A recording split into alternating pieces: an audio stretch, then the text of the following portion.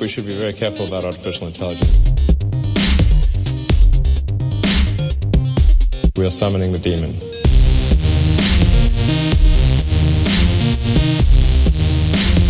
Babylon Singularity. Hey, welcome back to the Babylon Singularity Podcast. I'm your host, Peter Herder. Today we're going to get into the image of God. Very important subject to understand. We need to get a good idea of what the Bible teaches about the image of God, because it's a central reality of the story of God and the story of man and the story of redemption in Christ. To understand, to really drill down deep into the image of God as it pertains to Adam, when God created Adam, how the image of God was broken, how the image of God is restored in Jesus Christ perfectly, and how the image of God is bartered by fallen humanity to the point where the image of the beast displaces the image of God. And what does that mean? What does that prophecy about the image of the beast, that in the end times people will worship, the fallen will worship the image of the beast, they will take the mark of the beast, and they will enter a state that is unredeemable. The Bible is very clear that those who are marked with the mark of the beast and those who worship the image of the beast, they are without hope. There is no hope for them. It is a sad and tragic story, the story of the fallen. How they are seduced and led away from their Creator, and how they enter into a state that is unredeemable. So we're going to get into that, but more importantly, we're going to get into the call of the saint to be the living expression of the image of God in Christ, and how the call to be the true image bearers in this world translates into being an overcomer, and how that translates into living victoriously in this age and then reigning with Christ in the age to come. There is a dynamic correlation between the image of God and ruling creation. That's what we're going to get into today. We'll be popping into a number of different passages.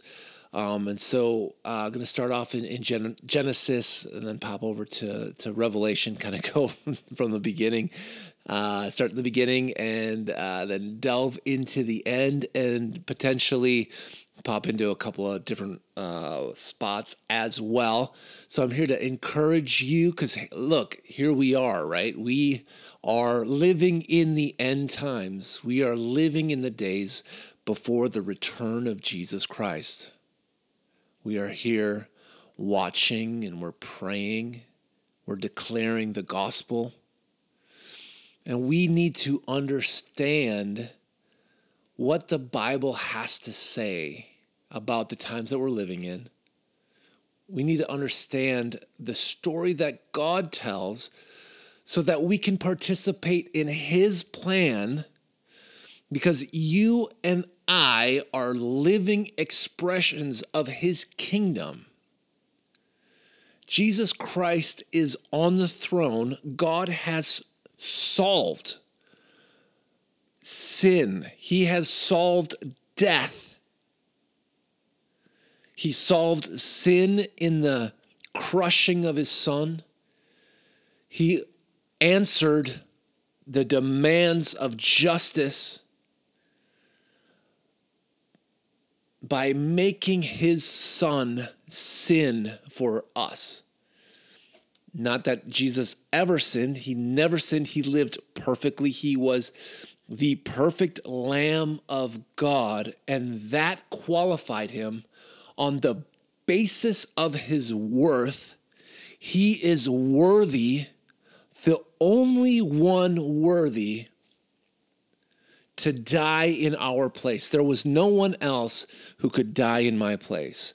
There was no one else qualified to hang on the cross for you. We could wait another zillion years and no being, no matter how intelligent or noble, would ever be qualified to die on the cross for you and I. Jesus is the only one worthy. And his worth that made him worthy to stand in our place, to die on the cross in our place, is the very same reality that makes him worthy to reign on the throne forever and ever. The one who is worthy enough to take our place on the cross is the one worthy to reign forever. And that is why God has exalted Jesus and enthroned him and given him a name above every name, because he alone is worthy. What makes him worthy? What makes him worthy to die in our place?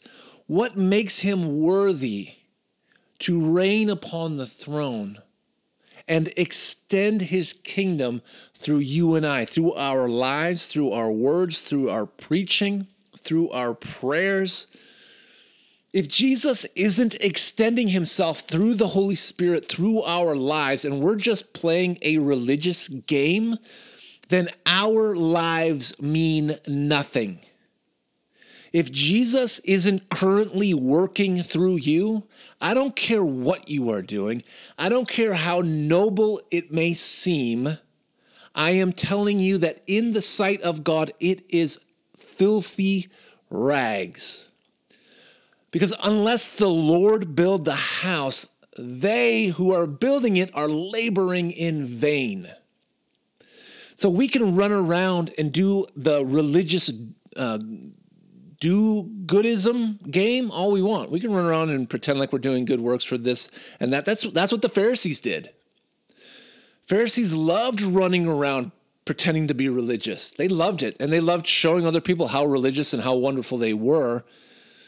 Do you know what they weren't doing? They were not extending the kingdom of God. Jesus was not working through them. Do you know what else they did while they were out playing their religious games? They murdered the Son of God, actually. They murdered the Son of God.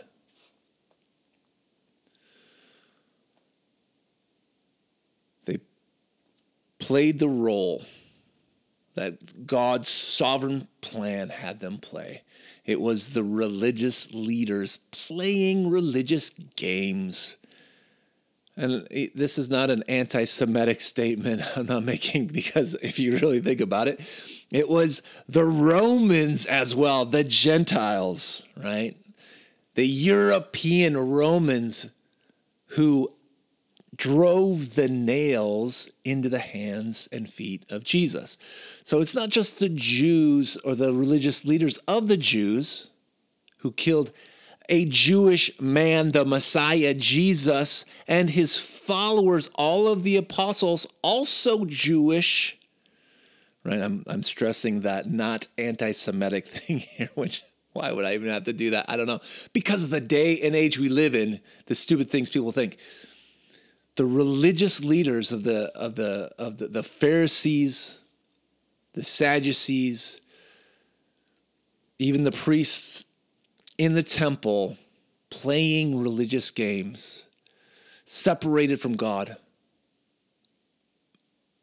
actually murdering the Son of God.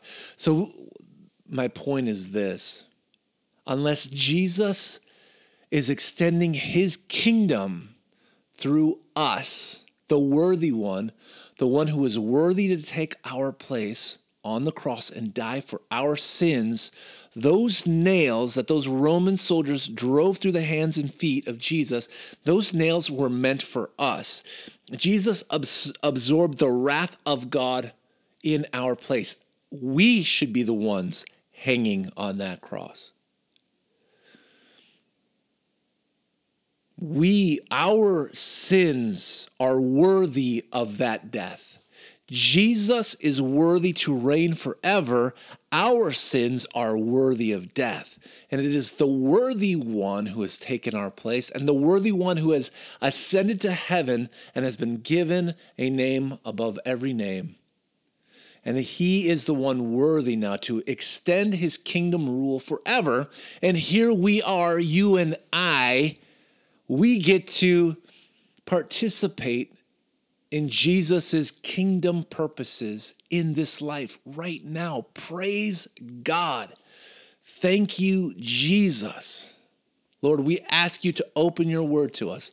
Show us wonderful things from your word. We just pray, Father, that you would lead us by your Spirit and anoint us. Open our eyes and our ears and stir us up to love and to abound in faith. Father, in the name of Jesus, we look to you. Encourage us. So the story of humanity begins with Adam, right? We'll open up to Genesis, first page, Genesis 1. It tells of Adam, and you open up to, let me go get here, Genesis. There's like a preface and some other things in my Bible I got to sort through before I get to Genesis 1. Genesis 1, chapter 20, verse 26, God says, "Let us make man in our image and after our likeness, and let them have dominion over the fish of the sea, over the birds of the heavens, and over the livestock, and over all the earth, and over every creeping thing that creeps on earth." So God is very specific. Like, Adam is made in the image of and likeness of God. Adam is not an animal. He's not a bird. He's not a fish. He's not a beast. He's not a creepy, crawly thing. Now, I know, like, this world is trying to tell you that, like, that's not true. That humanity is basically just, a sophisticated ape. Like, I understand that, but that is fundamentally untrue. And so if you believe you are an animal, then you do not believe the Bible. Because God did not make Adam an animal. God made Adam something else. God made Adam in his likeness, in his image. Now, what makes Adam different? We talked about this a little bit in the last episode. Adam is autonomous. He can choose good or he can choose evil. The animals do not have that choice. The animals are basically biological robots. God did not make Adam a biological robot. Now, people are going to try to convince you otherwise. And the reason why they're going to try to convince you that you are just a biological robot, no better than a dog, is because they want to justify their sin. They want to say, well, my sin is instinctual. So like, how can you blame a dog for humping my leg, right? Like I walk into your, sorry, it's kind of crass, right? But it's funny. I walk into your house. You've got a new puppy. New puppy hasn't been neutered yet. Your puppy starts humping my leg. It happens. It's weird, but it happens. Now, I mean, okay, it might be like, come on, man, like get your dog off my leg. I get that part. But like nobody's blaming the dog, right? Like, of course, the dog's humping your leg. Why, would we expect anything from an animal who is instinctually driven to hump things, right? No. Well, the dog doesn't greet you and think like, well, what's a good thing to do and what's an evil thing to do? And I'm going to go ahead and sort through my choices and I'm going to choose the good over the evil or the evil over the good. The dog doesn't think that. The dog thinks like, there's a leg, I want to hump it, and that's what I'm going to do. Adam is not a dog. Because if I come into your house and you start humping my leg, we got a problem. That's very different. That's very different. If you start humping my leg, I'm going to call the police. And I'm going to probably, we're going to have to sort that one out. You're probably going to need some therapy and some, I don't know what, but it's going to be a very different scenario if you start humping my leg versus the dog, okay? I'm making my point. It's ridiculous, but it makes my point, right? Like, Adam is not a dog.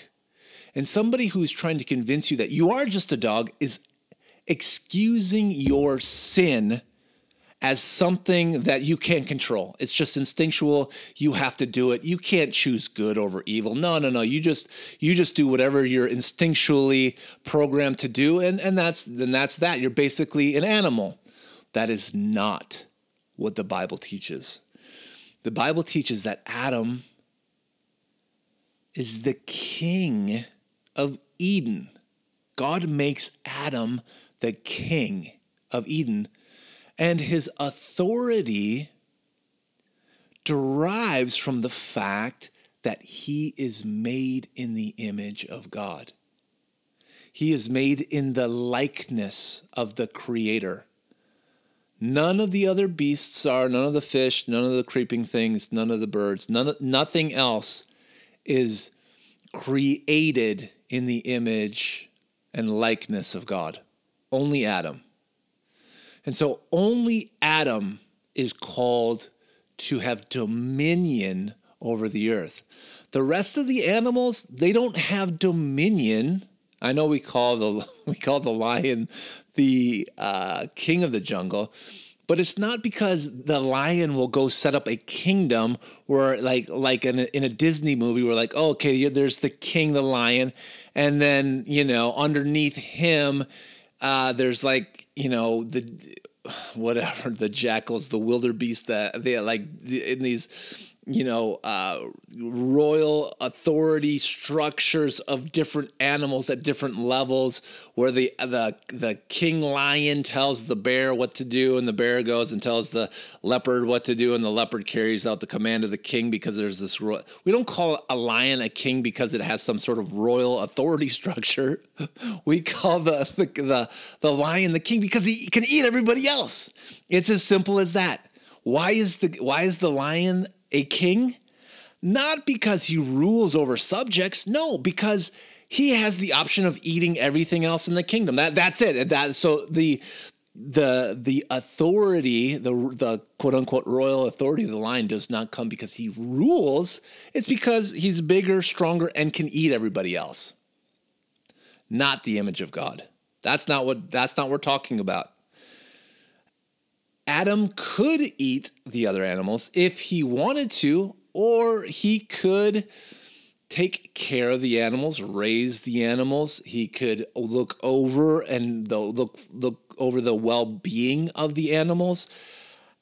He could actually build a kingdom where he is ruling over different spheres of different animals, and they are obeying him like he's the king. Of course, this is before sin and death enters, and this is before the image of God is broken. So when Adam could walk up to a lion, he didn't have to worry about the lion eating him. He didn't have to worry about a rebellion of animals coming against him to eat him because he ruled over them. He was the king. So if he wanted to go up to a lion and scratch him behind the ears and tell him to roll over and scratch his belly, he could absolutely do that without fear of the animal, which is much stronger than him. And if the animal chose to eat Adam, totally could. Adam didn't have to worry about that because the animals were under his authority. Adam's authority was directly tied to the fact that he was made in the image of God. Why did God make Adam in his image? Why did he make Adam to rule over the earth, right? Very specifically, verse 26 says, Adam, man, was made in the image and likeness of God, and that he had dominion over all, quote, all of the earth. God gave Adam dominion over all of the earth, including everything that was in the earth. All the living things were under Adam's command, under his authority. God wanted to rule together with Adam. He wanted to walk in the garden with Adam. He wanted to have fellowship. He was inviting Adam into the eternal love and fellowship of the Trinity, of the Father, Son, and Holy Spirit. God rules, God reigns over heaven. He is the King of heaven. He rules over heaven. He creates the earth so that he can have fellowship with Adam, who's basically made out of the earth and is made in the image of God to rule the earth, so that they can enjoy unbroken, loving fellowship, and Adam can rule over earth the same, in kind of the same dynamic that God rules over heaven. God has made Adam and Eve to rule, and their rule is dynamically connected to being made in the image and likeness of God. So that's the scenario. It's beautiful. It's paradise.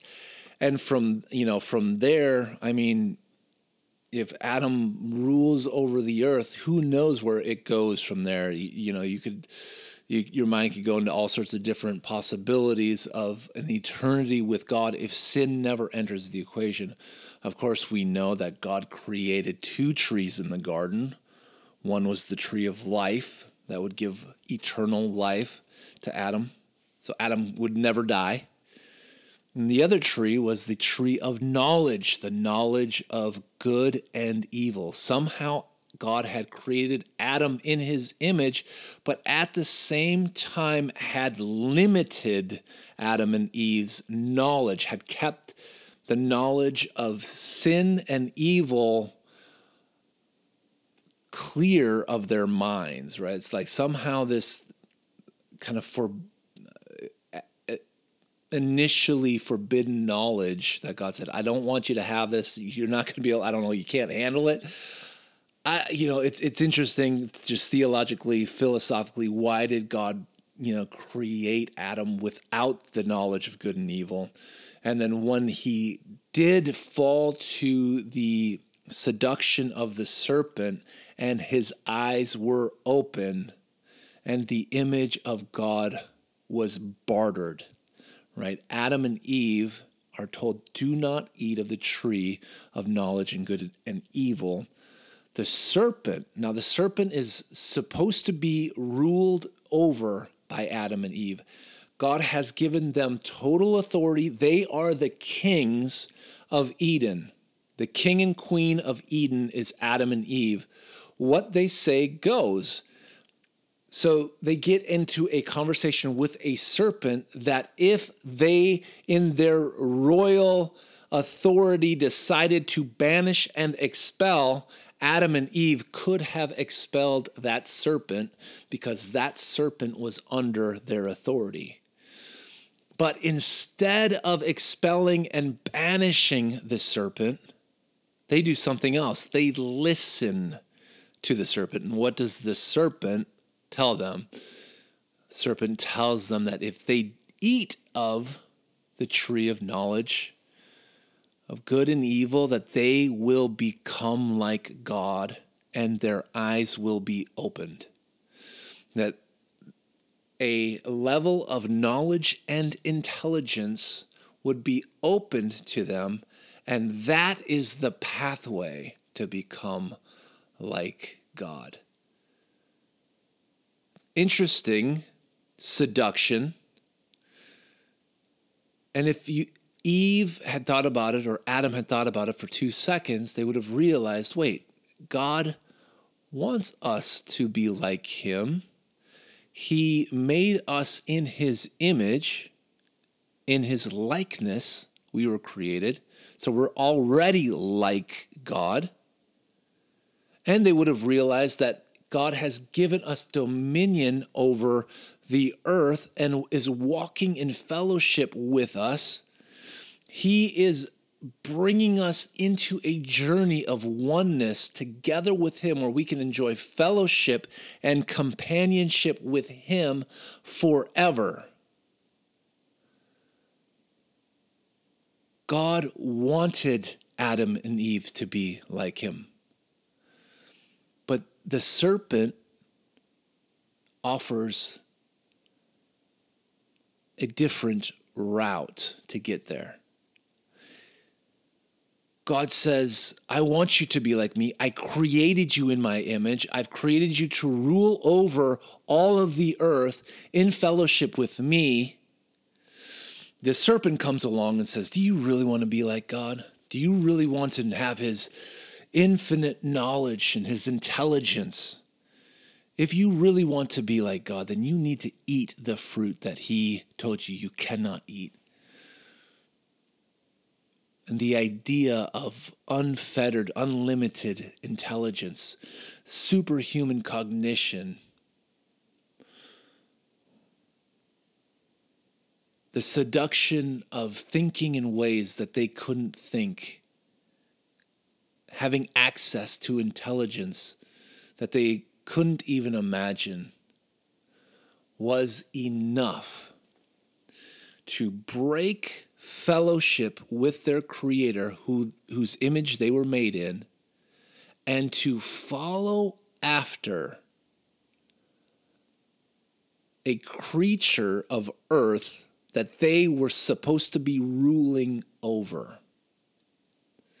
They had been given authority as kings and as the king and queen of Eden to rule over the beasts, the birds, the fish, all of the earth. They had been given dominion over it all. And instead of expelling the serpent, instead of ruling against him and aligning with God, they go another route. They choose to eat the fruit of knowledge. They follow the serpent.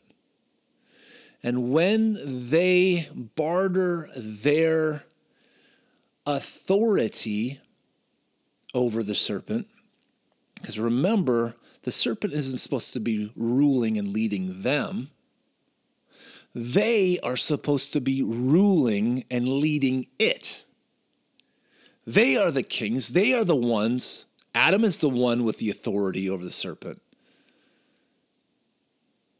And yet, Adam chooses with his authority to follow, to be ruled by the one he is supposed to be ruling.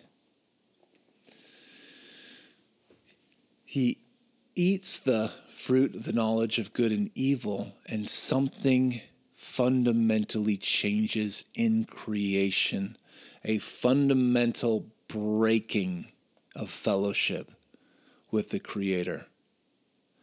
When Adam ceded his authority, his God-given authority to rule over the serpent, and instead made the serpent his king, and followed the serpent's seduction for the promise of intelligence and transcendence at the end of the day, and took of the fruit of knowledge of good and evil, something fundamentally changed.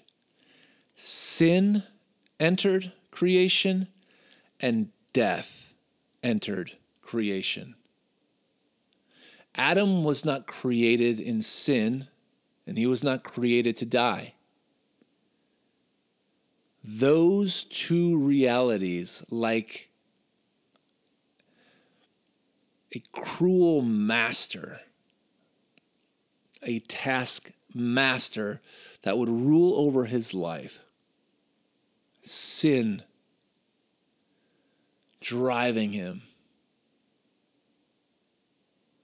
with a whip, and death entangling him, drawing him down with chains. The king had become an exile. The one who was made to rule was being ruled. Because Adam had bartered the image of God, the authority to rule was broken as well. And Adam's transformation from that moment on was not the picture of evolution, where you have a continually increasing in knowledge and ability and a overcoming survival of the fittest.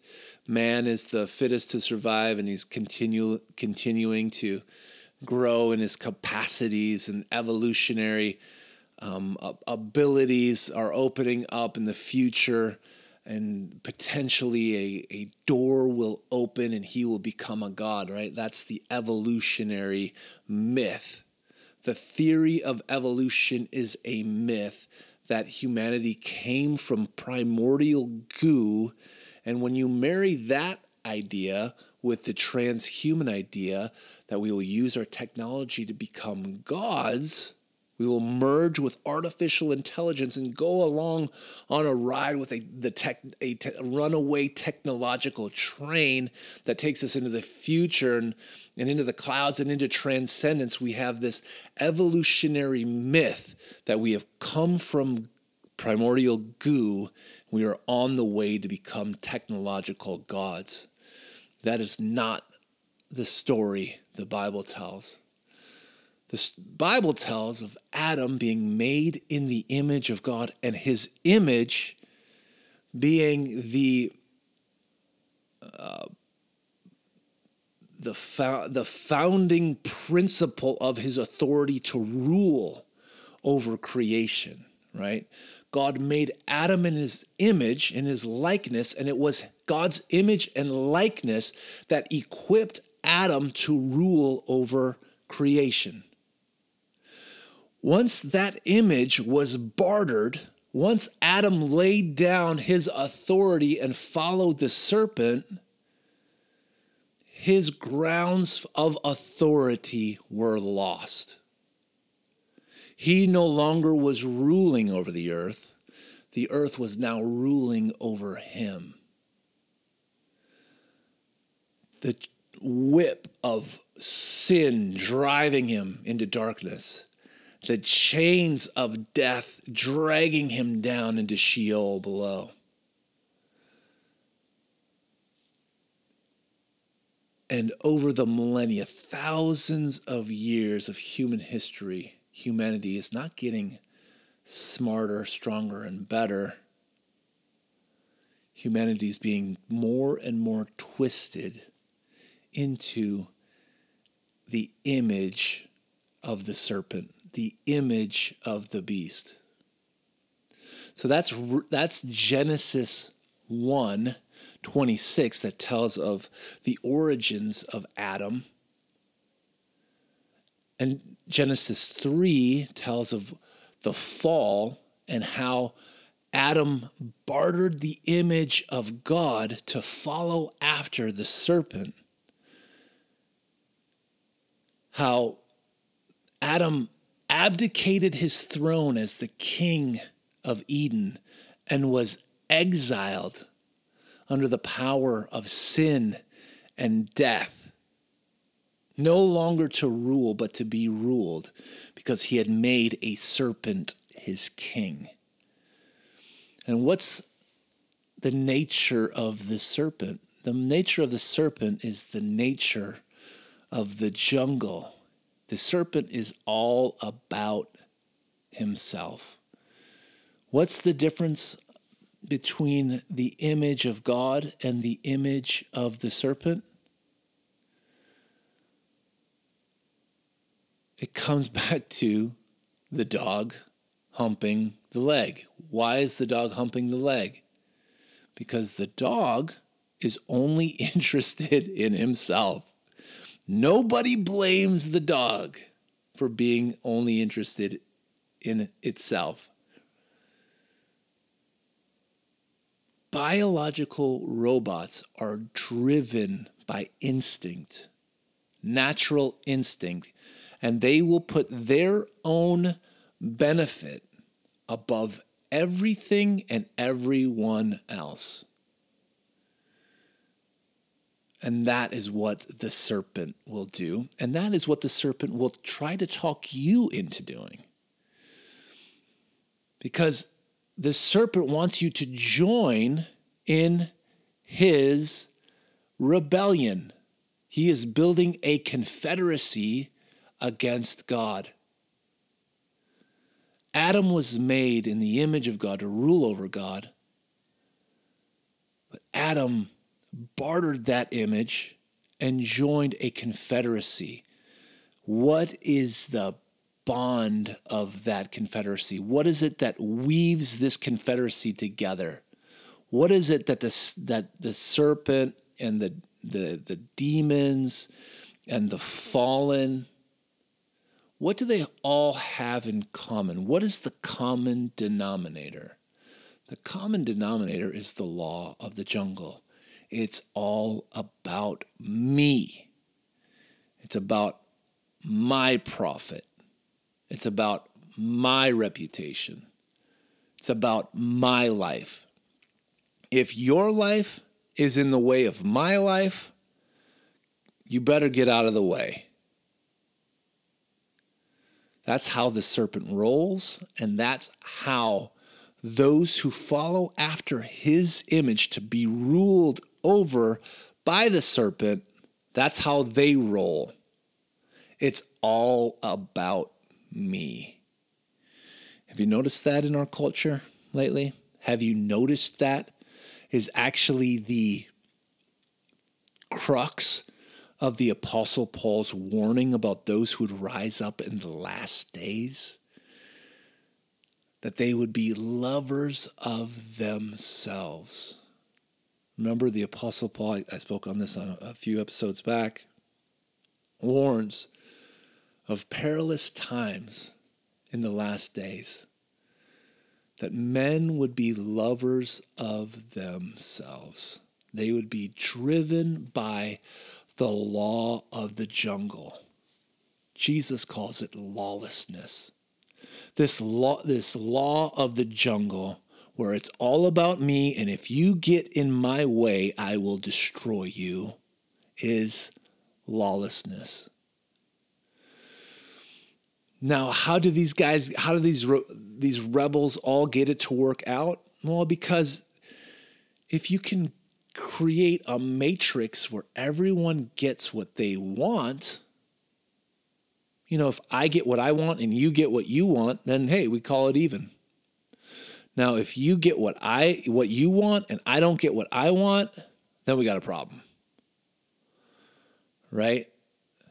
And that's what this is about.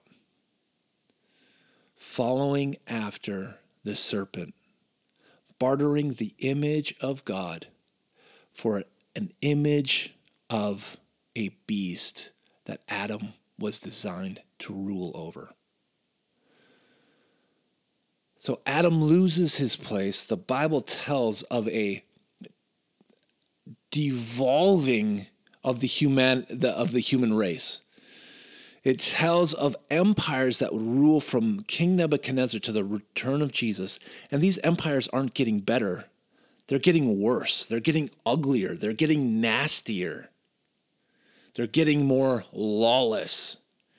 And you have warnings from Jesus, warnings from the apostles, that in the days when Jesus would return, lawlessness would increase. That those living in a lawless culture would be lovers of themselves. That they would live by the law of the jungle, the law of the beasts. They would live by the same law of the dog humping your leg. Like, don't care about you. I'm here for me. And I know it might be a little awkward for you that I'm here for me, but get used to it because I'm here for me. Hopefully you can find a way that you can be here for you and we can work it out. But if it doesn't work out, then I'm going to destroy you. The law of the jungle, right? It's the survival of the fittest, right? I eat you or you eat me. I destroy you or you destroy me, or we all figure it out together by all getting what we want, right? That's kind of the scenario everybody's fighting for, so they don't all just murder each other in the streets. The image of God is broken in humanity. It is broken. It is devolving. It's not getting better. It's getting uglier. People see what's happening on social media, how people speak to each other, the deep divisions in our society and culture, the vitriol, the hatred, the murderous wickedness we spew upon each other. And we wonder, what's happening? I can tell you what's not happening. I can tell you evolution is not happening. That is definitely, like, when you look at it, why is everything getting worse? Why does everybody hate each other more now than ever before? I'll tell you one reason why it's not happening. If we were evolving, if we were getting better, smarter, becoming better entities somehow, evolving to a higher state, this isn't the direction it would be going. This is the result of de-evolution. We're devolving, folks. Don't care what the scientists tell you. Don't care. We are not on the path of evolution. No.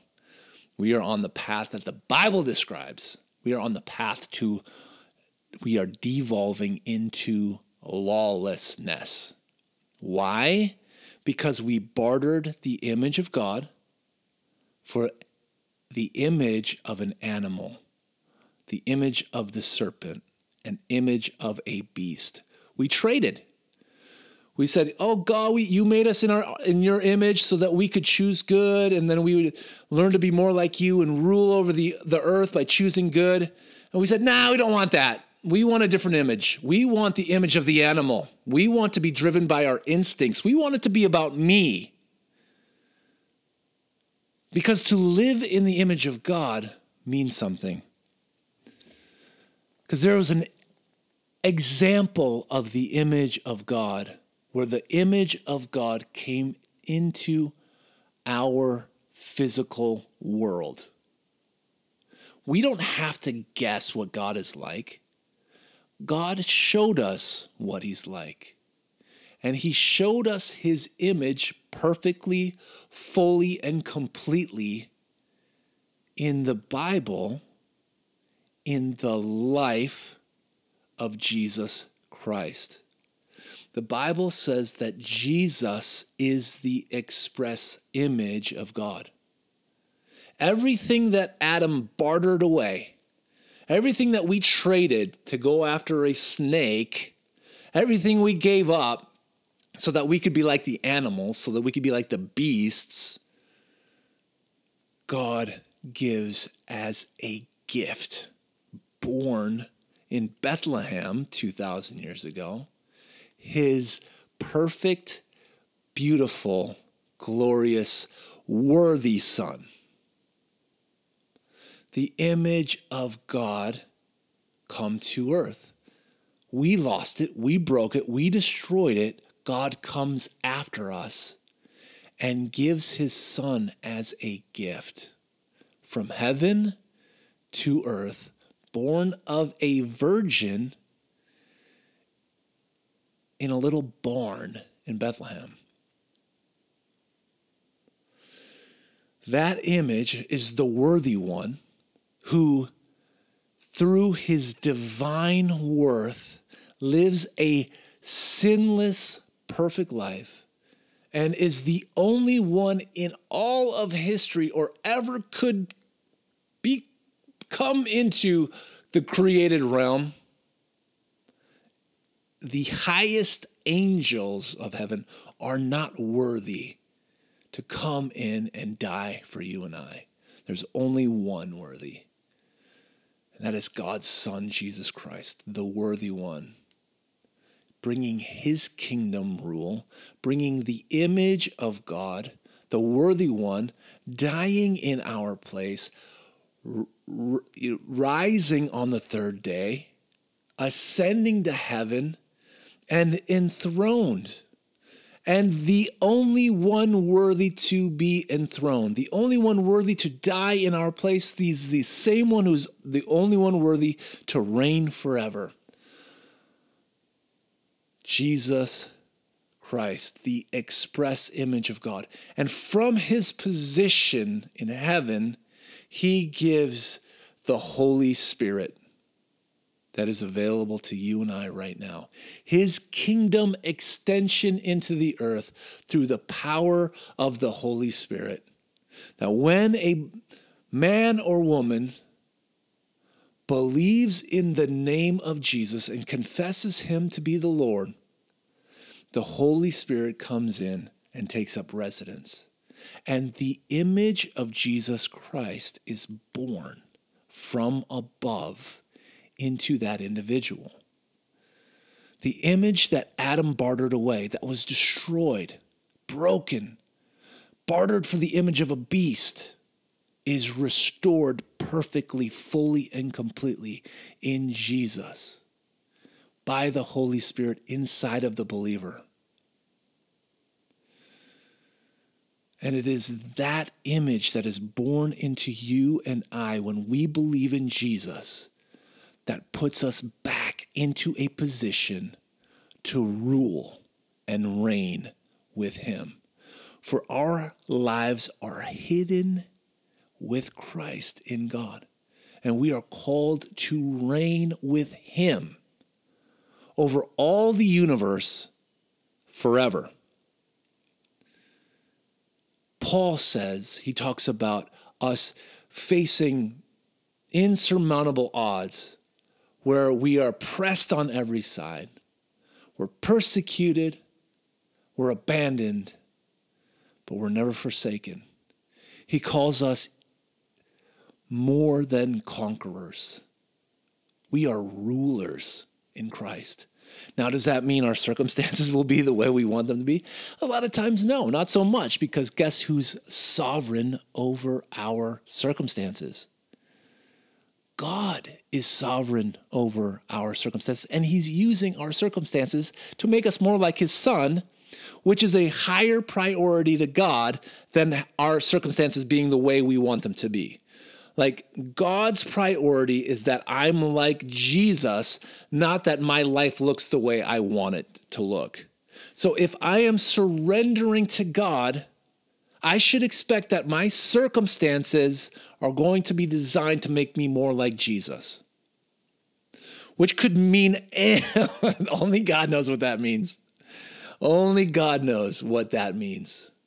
But if we are surrendered to him and his image is born in us by the Holy Spirit, we are more than conquerors. In fact, that is what the Bible calls us. Living in the end times, even in this culture of lawlessness, we are overcomers. It says that we overcome the dragon by the blood of the Lamb, the word of our testimony, that we do not love our lives even unto death. We are overcomers.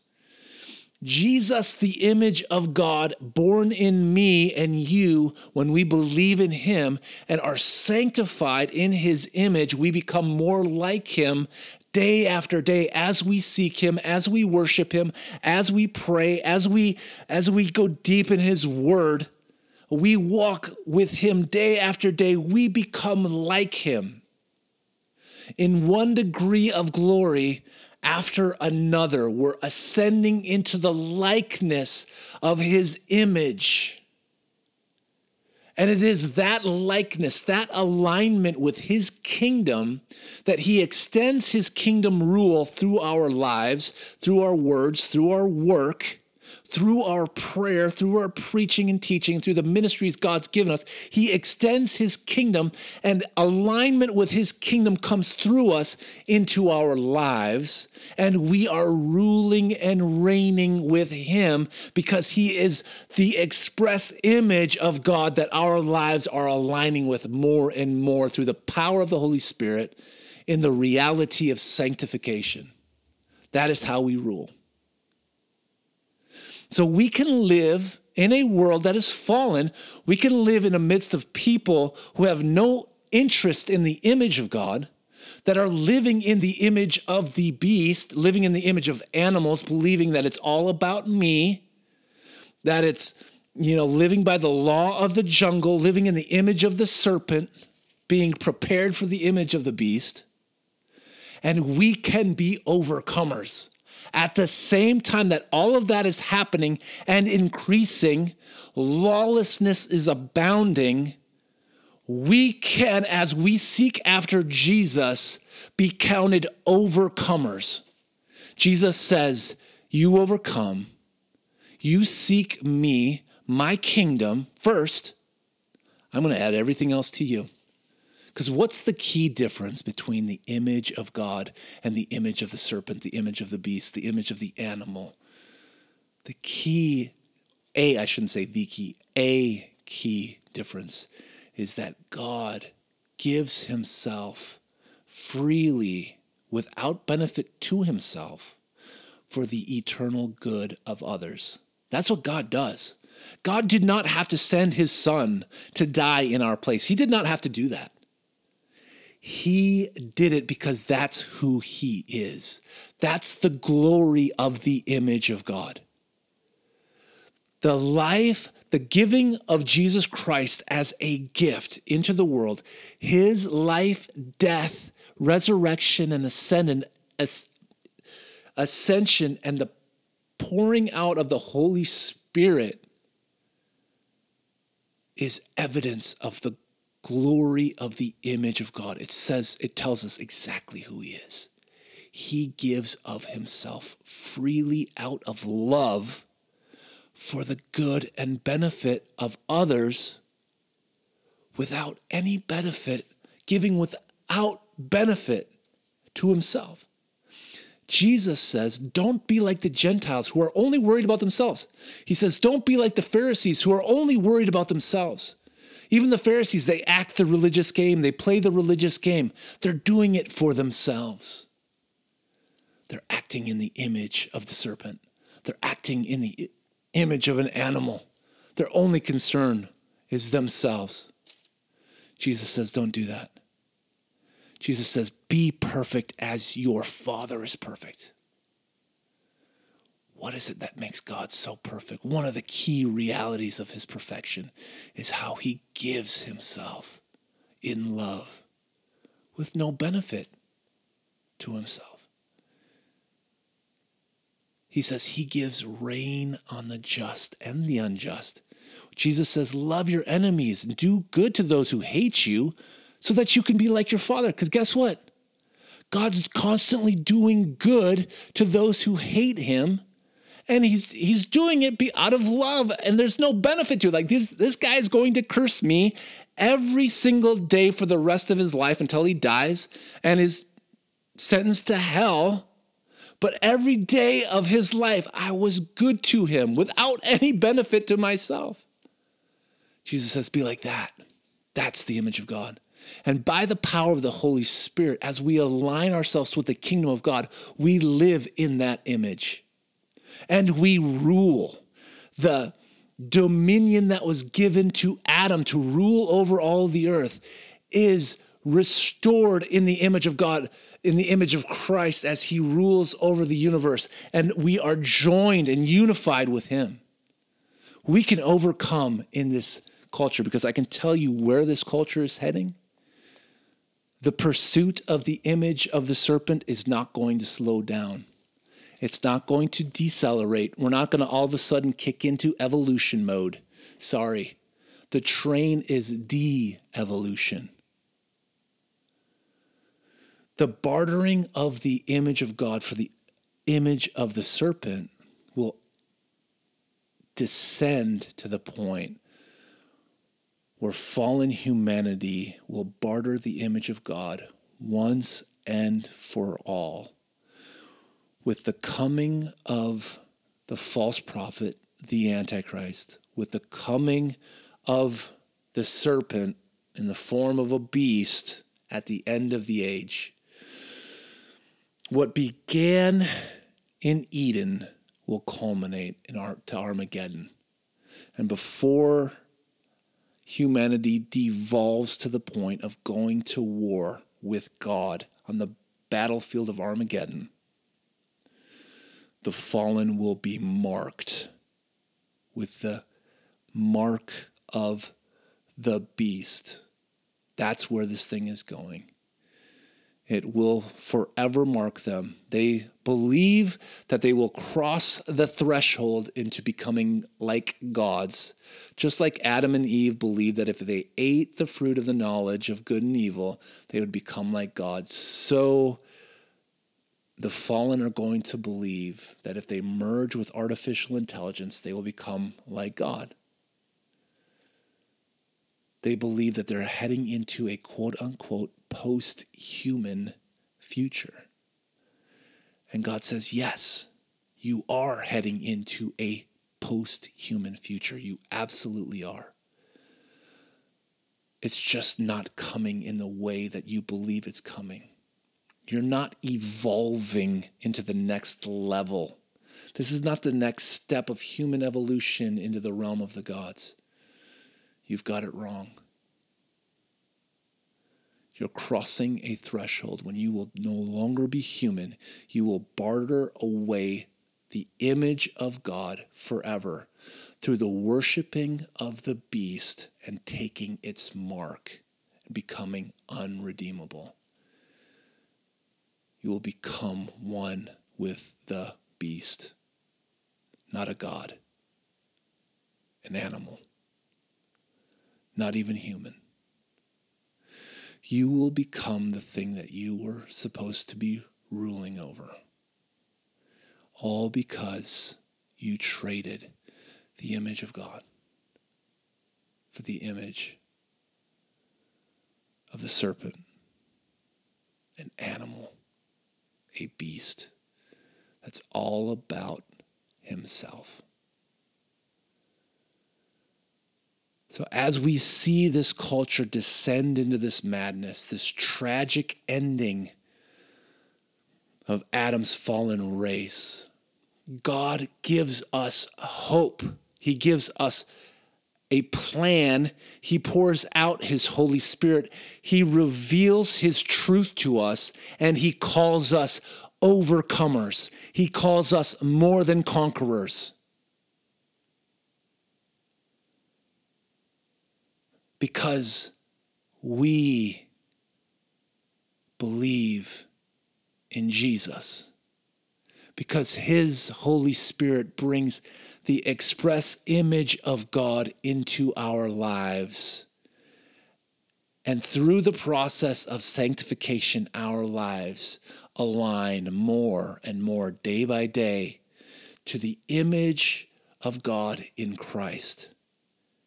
And we rule. His kingdom comes into our lives. Our circumstances are but the stage that make us more like him. And he proves himself faithful time and time again, even unto the end.